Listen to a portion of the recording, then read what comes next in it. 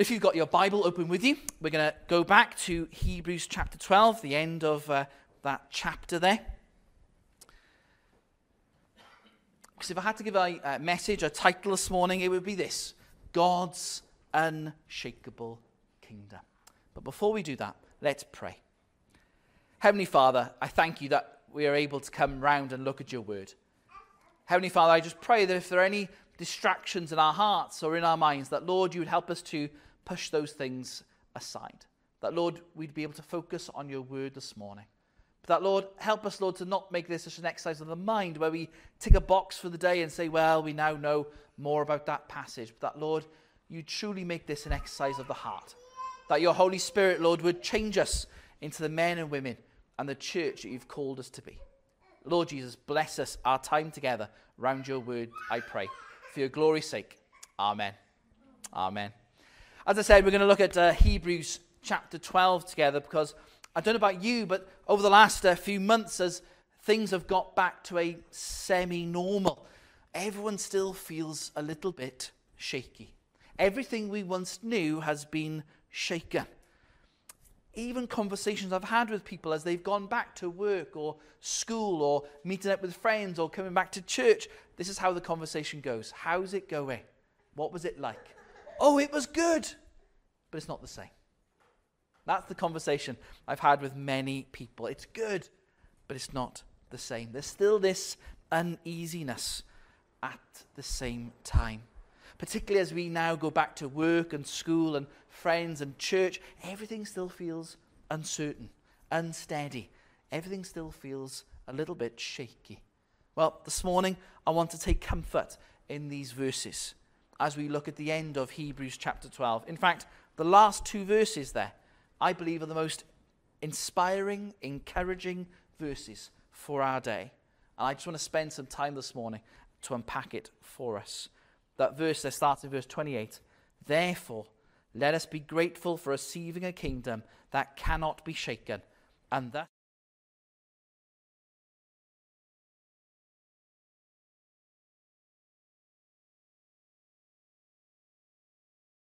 from these verses this morning. The first one is this: therefore, let us be grateful. A good few months ago now, the last time I came, we looked at these two verses and we looked at the word therefore, and we looked at what it means. See, I was taught in Sunday school that whenever you see a therefore, you should ask yourself a question. What's it there for? If you didn't know that, that's something you can take home with you as you do your own private Bible studies at home. Whenever you see a therefore, ask yourself, what's it there for? And we looked at the bigger picture of Hebrews. We took a step back and looked at the amazing view of Hebrews, which is summed up so well in the previous verses in verse 22. But you have come to Mount Zion, to the city of the living God, the heavenly Jerusalem, and the innumerable angels in festal gathering, and the assembly of the firstborn who are enrolled in heaven, and to God, the judge of all, and to the spirits of the righteous made perfect, and to Jesus, the mediator of a new covenant, and to the sprinkled blood that speaks a better word than the blood of Abel. You see, the writer here is taking us back to the Exodus. He's taking us back to Exodus 19 and 20. As the people of God are around Mount Sinai, imagine the sight as Moses goes up the mountain to talk to Almighty God himself. In fact, verse 20 tells us that the encounter is so intense that it says, even if a beast touches the mountain, it shall be stoned. Moses is so scared of what's about to happen, he says, I tremble with fear. As he goes up the mountain to receive the tablets of stone of the 10 Commandments, what are the people doing down below? They're praying and worshipping a golden calf. But here's the encouragement. Verse 22 says this: you and I haven't gone to Mount Sinai this morning.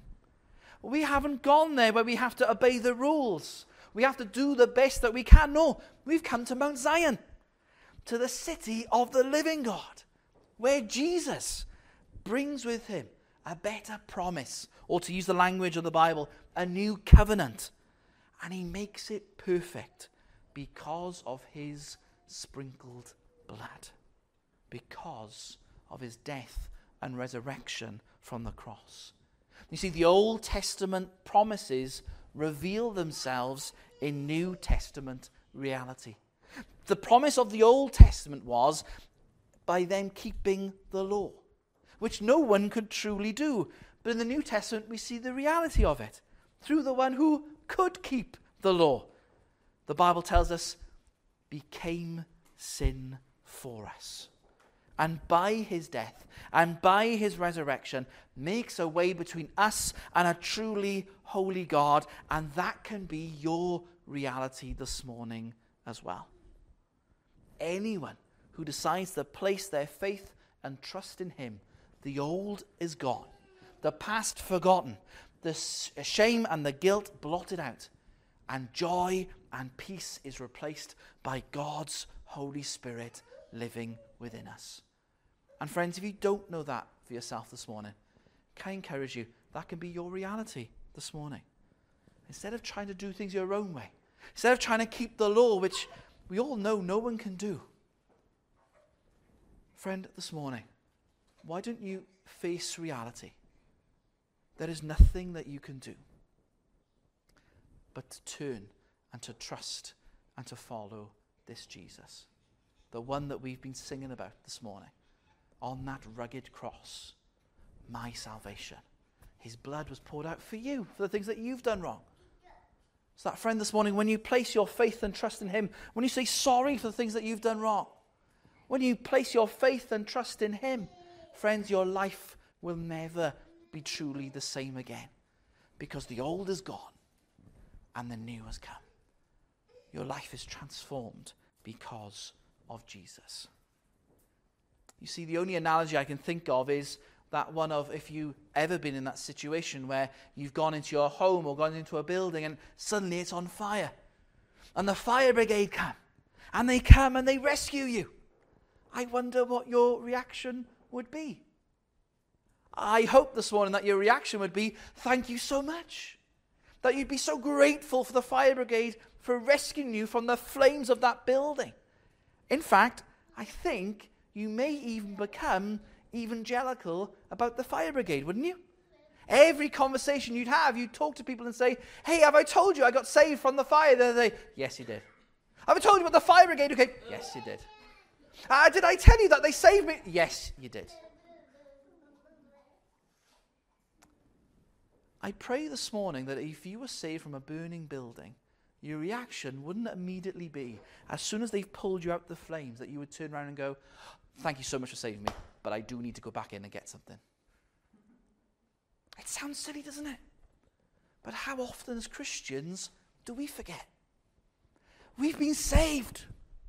We've been saved by grace. We've been changed because of Jesus dying on the cross. And yet we're so prone to forget what he's already done for us. At the end of chapter 11, it says that he has provided something better for us. And as Jesus rules, and as he reigns over the situation, and as he's the one who keeps his promises, and he keeps that greatest promise of them all, that all who call on the name of the Lord not might be saved, not could be saved, not perhaps they might be if they play their cards right. No, it says all who call on the name of the Lord will be saved. Amen? So it doesn't matter how old you are, how young you are. It doesn't matter where you've been, what you've done, how far you think you've walked away. All who call on the name of the Lord will be saved.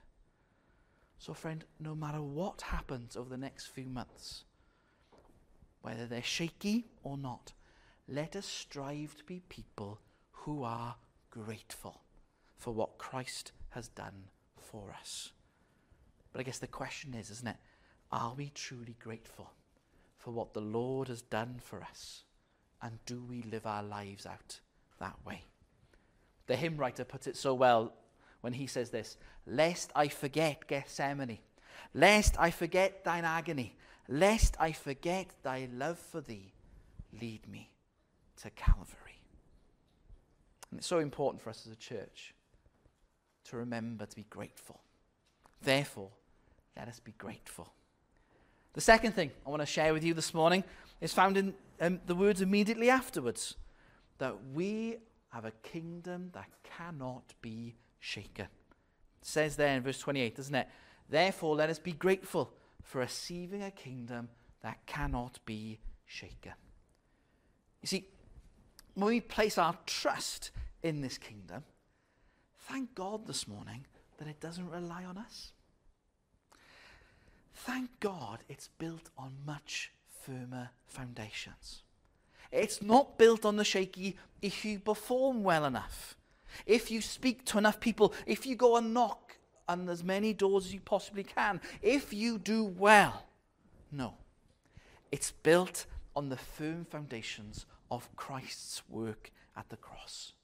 And because of his work at the cross, you and I can place our faith and trust in him this morning. Our lives are transformed and we become part of his kingdom. Let that sink in a moment.